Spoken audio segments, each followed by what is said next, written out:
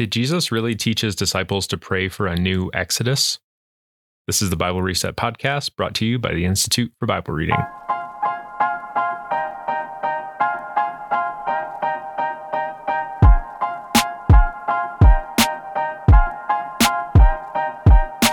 Welcome to the show. I'm Alex Goodwin here with Paul Caminiti and Glenn Powell. In our last episode, we briefly explored what happens when we read the Lord's Prayer in its original context.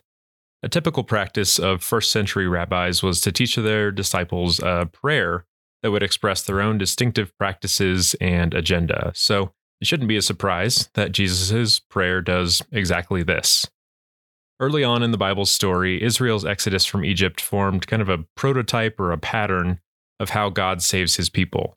So now, in the crucial time of his last days, Jesus is taking on the deeper, more significant enemy of God's people, the enslaving power of sin and death, and bringing about a new exodus, a new time of rescue and restoration. Right. Last time, of course, we looked at briefly at the context in the Gospel of Luke of where the prayer actually shows up. And we saw that essentially Jesus is saying, look, if you are my disciple and you're willing to pray this prayer, then you're basically signing up to join my new Exodus movement. You are willing to tell the Father that now is the time, and Jesus the Messiah is the agent, the new Moses, if you will, that can deliver this deeper freedom. Exodus prayers are prayers of distress, prayers from suffering people, prayers that plead with God to come down and to do something new and powerful and redemptive. And just to remind you of the wording of this prayer that we're going to be working with, we're using Luke's shorter version of the prayer of liberation. Also, we're trying to free the prayer from the traditional English wording, which tends to diminish or gloss over this new Exodus meaning. So our stronger, refreshed rendering goes like this. Father, make your name holy. Bring your kingdom. Give us today our daily bread. Or, as we're going to talk about next time, maybe even meaning the bread of tomorrow. But we'll talk about that later. Forgive us our sins, for we also forgive everyone indebted to us. Don't bring us to the time of trial. Yeah, Glenn, this has been a fascinating series. And again, we're going to wrap it up next week. But thank you for bringing this to our attention. We were talking before we turned on the microphone that, we're not newbies to the church or to the Christian faith and have prayed this prayer in our congregations hundreds and hundreds of times. But quite honestly, this concept that the Lord's Prayer is a new Exodus prayer is not something that's been in my imagination. And I think for a lot of us and a lot of our listeners, that's the case. But it is there. And there are some pretty big breadcrumbs along the way that point to this path. So as we talked about last week, the setting of this isn't just kind of, floating in the ether. This comes right towards the time when Jesus is on his final trek to Jerusalem. And before he gets there, he goes up onto, the Mount of Transfiguration. There's the cameo appearance with Moses and Elijah. Jesus has his inner circle of Peter, James, and John.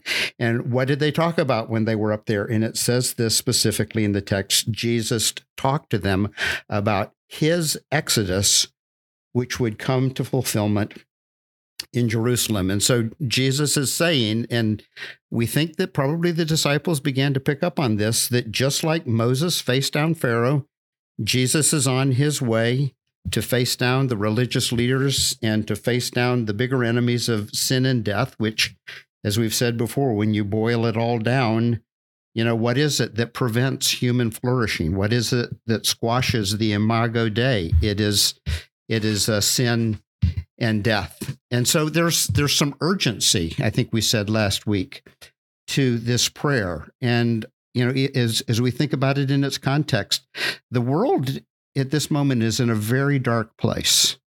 God has disappeared for like 400 years. He hasn't given Israel new leaders. He doesn't send them new victories over their enemies as he has done in the past. And in the vacuum, Rome has stepped in and they have a stranglehold on the world. And they are infamous for sin and death. They're infamous for their debauchery. Rome is kind of a death machine. The Colosseum, death is entertainment. And so at this point, Jesus is saying to his disciples, recognize that the world is a very dark place right now, and this darkness is closing in on us. There's no time for wimpy prayers. There's no time for flowery prayers. This is an urgent prayer. Father, and it's in the imperative form, make your name holy and bring your kingdom. And we're going to look at those first two petitions in depth. Yeah, and just to add one quick thing to that, Paul, I think it's really strong. And what Jesus is doing is saying, look, and this was a hard thing for the disciples and everyone to figure out, that he's not going to fight Rome.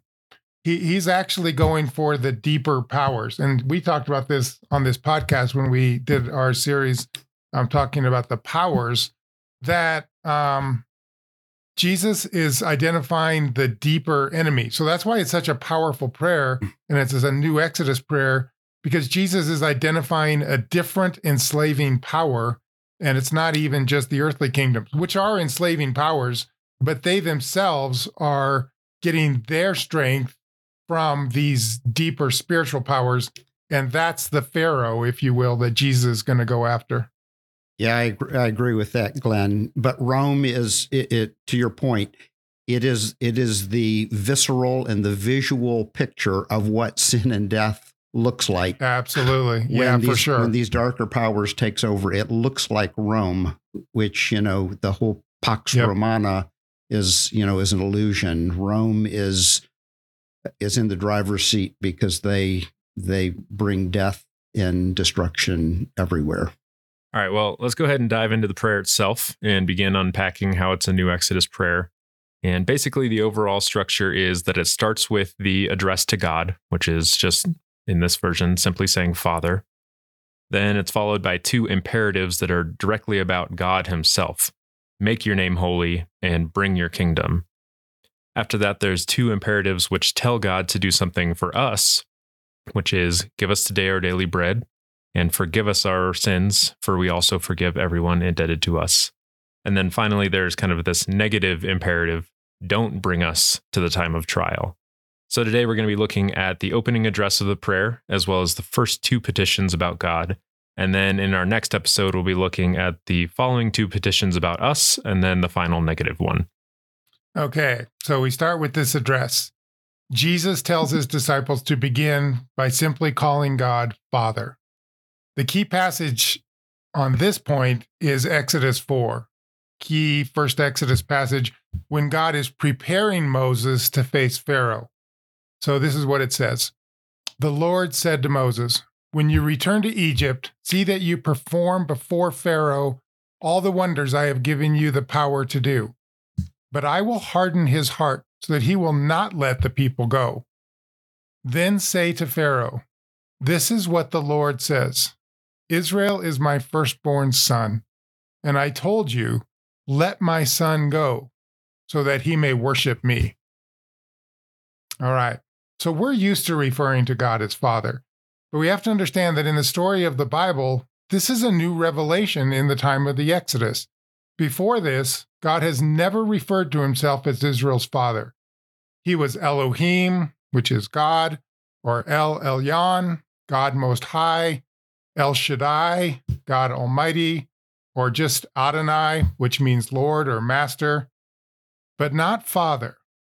So the Exodus opens up a new way for God's people to think about him. He is their Father, and he cares for them like a son. So from this point on, in the story of the Bible, to refer to Yahweh or God as Father is to reference the God of the Exodus, the God who cares for Israel like his own son, the God who comes down to set his son free. Yeah, that's good, Glenn. And the point that we're stressing here is that in the first century, when the disciples hear Jesus' description when they hear, here's my rabbinic prayer for you. And he begins with this address of Father, that the disciples would originally think back to the Exodus, where this whole concept of Father began to, seep into their collective consciousness about the name of God and who God was. And so, this is referred to then, not just in the Exodus story, but right towards the end of, Moses's work and life with the people. And he's sharing his swan song in Deuteronomy, his final talk. And he says to them, and you saw how the Lord your God carried you all along the way as you traveled through the wilderness, just as a father, cares for his child, kind of a picture of a father who's hoisted a tired child onto his back. And so, again, this is unique language for God. And it takes a while for the nation to begin to absorb it. But it begins, Glenn, to your point, in the context of the Exodus story. And then later on, the prophets refer to God as Israel's father when they bring up the Exodus. Hosea says, when Israel was my child, I loved him. And out of Egypt, I called my son. So there's this new element of tenderness of a father who steps into the fray to rescue his children. Yeah, that's right. And I think this is why, again, just to make a Bible reading point, when you understand that it was the Father idea of God that was revealed in the Exodus, then you make connections with that when the word Father for God comes up later. So basically, in short, it was the Exodus that established that God was more than a deity, more than Israel's great king. God was Israel's father. So when Jesus opens the prayer with the title Father, it sends a very clear signal to his disciples that Jesus wants them to pray specifically to the God of Israel's great liberation event, the Exodus. The very first word of the prayer already puts us firmly on new Exodus ground. It's kind of like Jesus is saying this: Father, God of the Exodus, do you still love your children? If you do, it's time for you to come down and set them free again, to set them free once and for all. That's what Jesus is communicating in this, even just the very opening of this prayer. And you know what? I'm no expert in kind of ancient Near Eastern deism or anything like that, but to my knowledge, this father-child relationship between Israel's deity and the nation seems, if not totally unique, then at least very rare, I would say. Yeah. I think from what I know about, ancient pagan nations and that sort of thing, it was kind of deity as overlord, and your main job as their subject was to not make them angry, right? Like, and so kind of introducing this father-child language and this rescue language is powerful, I think, especially in that context. Yeah, and what the things that Paul just read, like there's a tenderness to this, and I think that's a new thing, right? It's one thing to have God as God in heaven, powerful, almighty, all of that, but it's the tenderness that the Bible passages that talk about God as Father, that's what you see. I saved my son from Egypt. I carried him tenderly. Those are the kind of words you read when you read about God as Father. So the new Exodus thing is also, a family kind of thing. It's about God as caring for us like his children. And the Exodus language is very bold, but it's still tender and loving because that's who our Father is.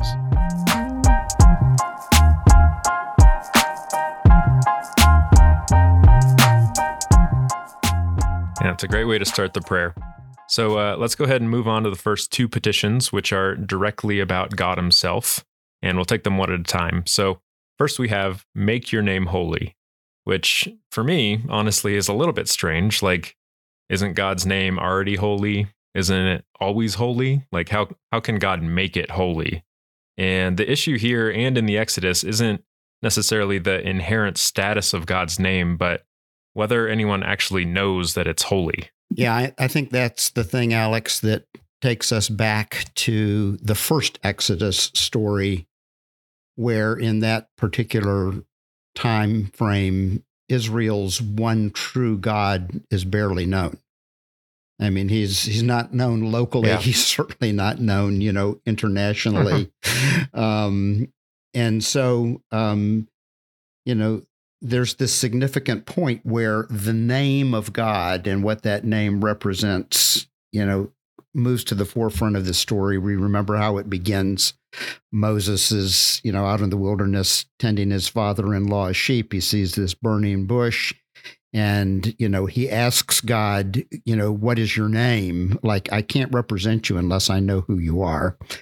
And he says, what am I going to say to the Israelites? And God answers and says, say to the Israelites, Yahweh, the God of your fathers, has sent me to you. And then he adds, this is my name forever, the name you shall call me from generation to generation.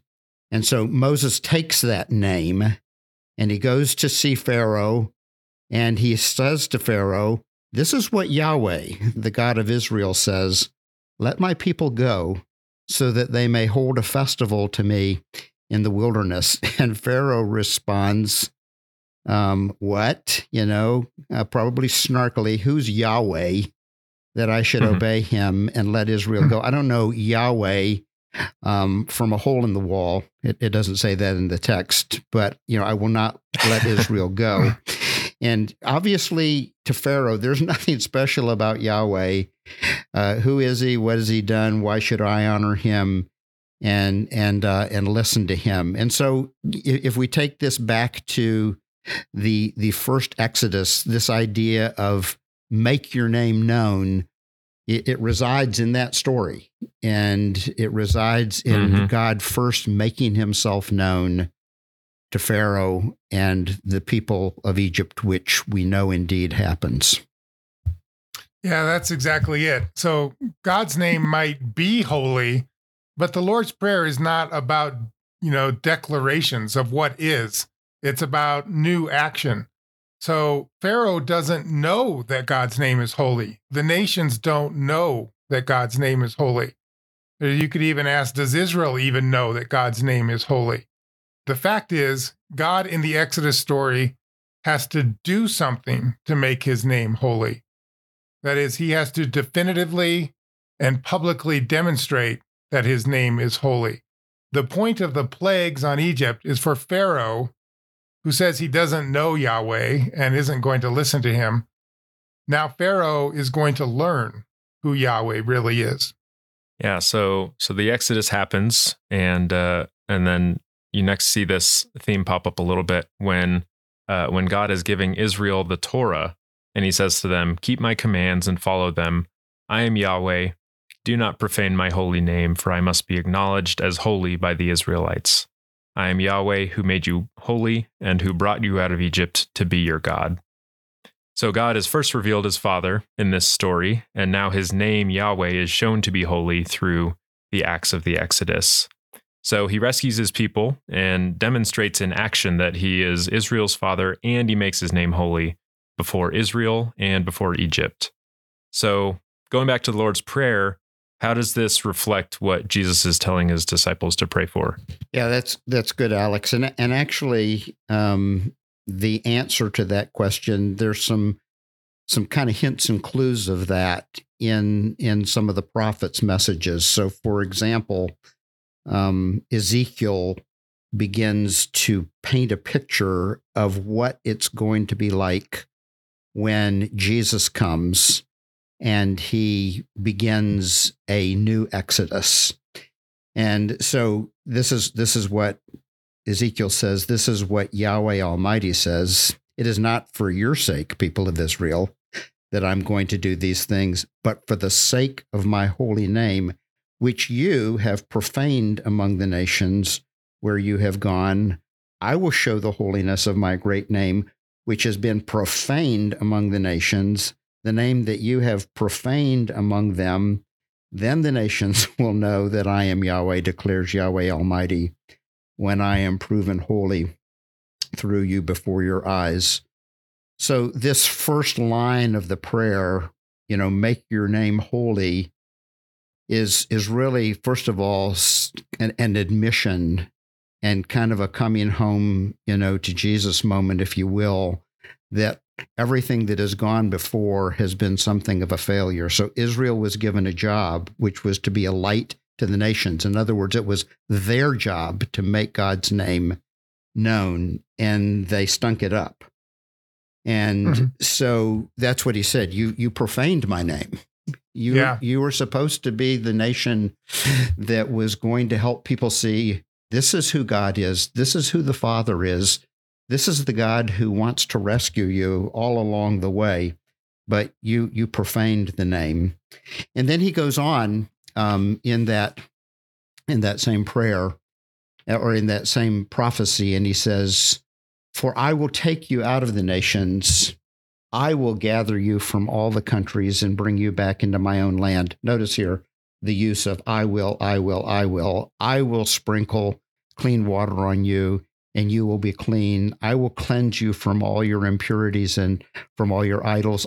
I will give you a new heart and put a new spirit in you. I will remove you or remove from your heart, the heart of stone, and give you a heart of flesh. I will pour my spirit in you and move you to follow my decrees and be careful to keep my laws.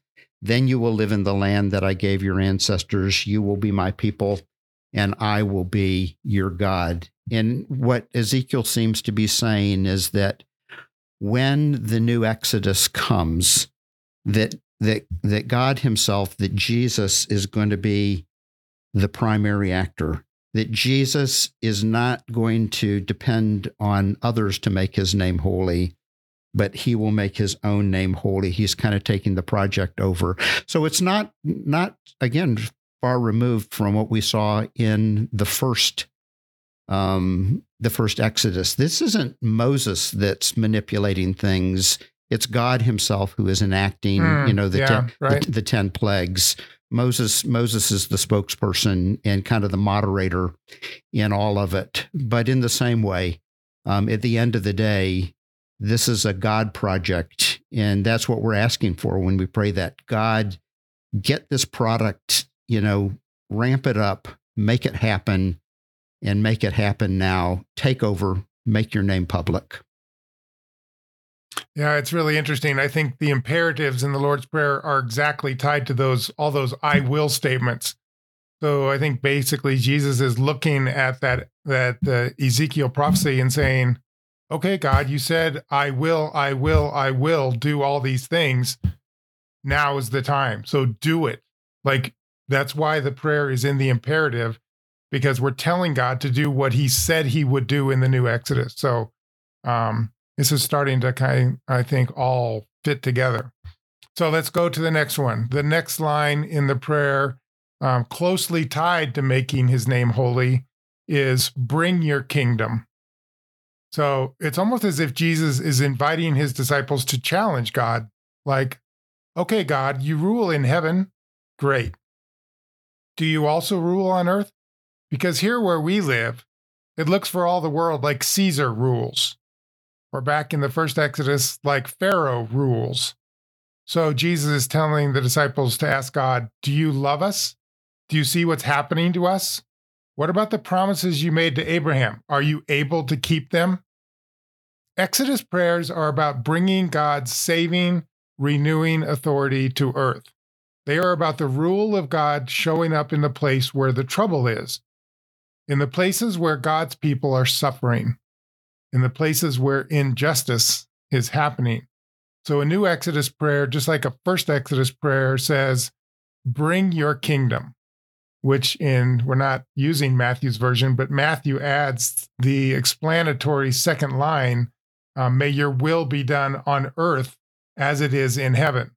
It's exactly the idea here, is bringing the kingdom means for God's rule to show up where it looks like somebody else is in charge, and showing that God has the power to bring his reign down to earth. Yeah. And like you said, Glenn, It's not bring your kingdom into a vacuum or bring your kingdom into this empty field where nothing's happening. Right. Like there's always somebody else who's already there who claims to be ruling. Sometimes it's Pharaoh, sometimes it's Caesar, sometimes it's Satan or the Dark Lord himself, kind of the prince of this present evil age. So for any exodus to happen, God has to not only bring his kingdom and come down, but he has to take on whatever powers are presently in charge of things. So in the first Exodus, there's Yahweh, Israel's father, brings his rule to earth. He sets his people free, and Pharaoh learns very significantly who Yahweh is. Yes, he does. And, Yahweh overpowers the leaders of Egypt, but it's also a story about Yahweh overpowering the gods of Egypt. So the Exodus happens, and Moses and the Israelites go ahead and sing this song to the Lord. Yahweh is my strength and my defense. He has become my salvation. He is my God, and I will praise him, my father's God, and I will exalt him. Yahweh is a warrior. Yahweh is his name. Pharaoh's chariots and his army he has hurled into the sea. Yahweh reigns forever and ever. So that is a statement about what Exodus looks like in the original Exodus story. And now we come to this point in the story, and there's actually an interesting interjection here, another example of what the new Exodus is going to look like when Jesus defeats sin and death. And so right after, this is crucial, right after he shares his prayer with them, there's an incident that takes place where Jesus drives out a demon from a man who is mute. And you remember when the demon left, the man who had been mute spoke, and the crowd was amazed. But some of the religious leaders said it was by Beelzebub, the prince of demons, that he's driving out demons. And so Jesus says, hold on, any kingdom divided against itself will be ruined, and a house divided against itself will fail. If Satan is divided against himself, how can his kingdom stand? If I drive out demons by Beelzebub, by whom do your followers drive them out? But if I drive out demons, and here's a crucial little phrase, if I drive out demons by the finger of God, then the kingdom of God has come to you. This is not a throwaway phrase, because that exact same phrase is used one other time in the scriptures, and it happens during the first Exodus story. So Moses, you remember, comes to Pharaoh and he starts showing God's, mighty signs, but the Pharaoh's magicians, they can match them sign for sign only to a point. And then, Moses turns the dust into gnats, and the magicians try to repeat that one, but they can't. And so, they turn to Pharaoh and they say, game's up. This is the finger of God. And so the finger of God is used in these two incidences. Moses bringing the kingdom of God to Egypt, and the finger of God, Jesus now bringing the kingdom, driving out demons and rescuing God's people. Wow. That is fascinating. And again, just the value of reading a passage like the Lord's Prayer, reading the passages that come just before it. Jesus goes up on the mountain and is talking to Moses and Elijah about his exodus. The passage that immediately comes after it, the finger of God is coming, the power of God is coming to earth. And they're both Exodus passages. So again, we just can't emphasize enough how important reading in context will help you find the big threads that tie the story together so many times, and how important that is. So, of course, there's more that could be said about all of this. I mean, we kind of picked passages that highlight this, but there's even more that identify the Lord's Prayer as a new Exodus prayer. But hopefully, even with this brief look, the point is becoming clear. The time of Jesus is the time of the new Exodus. The prayer of Jesus is for precisely that same thing, and it fits with the rest of the story. He's inviting his disciples into this kind of prayer life, into this particular understanding of what Jesus is doing. He's inviting them to take up their own places within this freedom movement that he is leading. he's telling them to pray this audacious prayer, right? These imperatives, and spur God onto the greatest, deepest, most transformative liberation action ever attempted, the defeat of God's big enemies, the enemies of his creation, the enemies of the life he brings, which are sin and death, which have been wreaking havoc throughout God's world through the ages. So, this is not just about defeating another earthly enemy. This is about the bigger, deeper battle that Jesus is actually all about.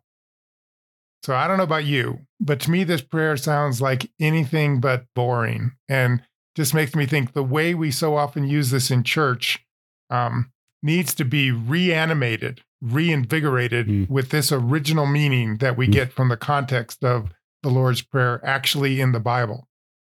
And we're only halfway through it. We haven't even talked about bread and forgiveness yet. I mean, there's more to come that will also be kind of confirming this new Exodus reading. So the church father Tertullian once said that the Lord's Prayer is truly the summary of the whole gospel.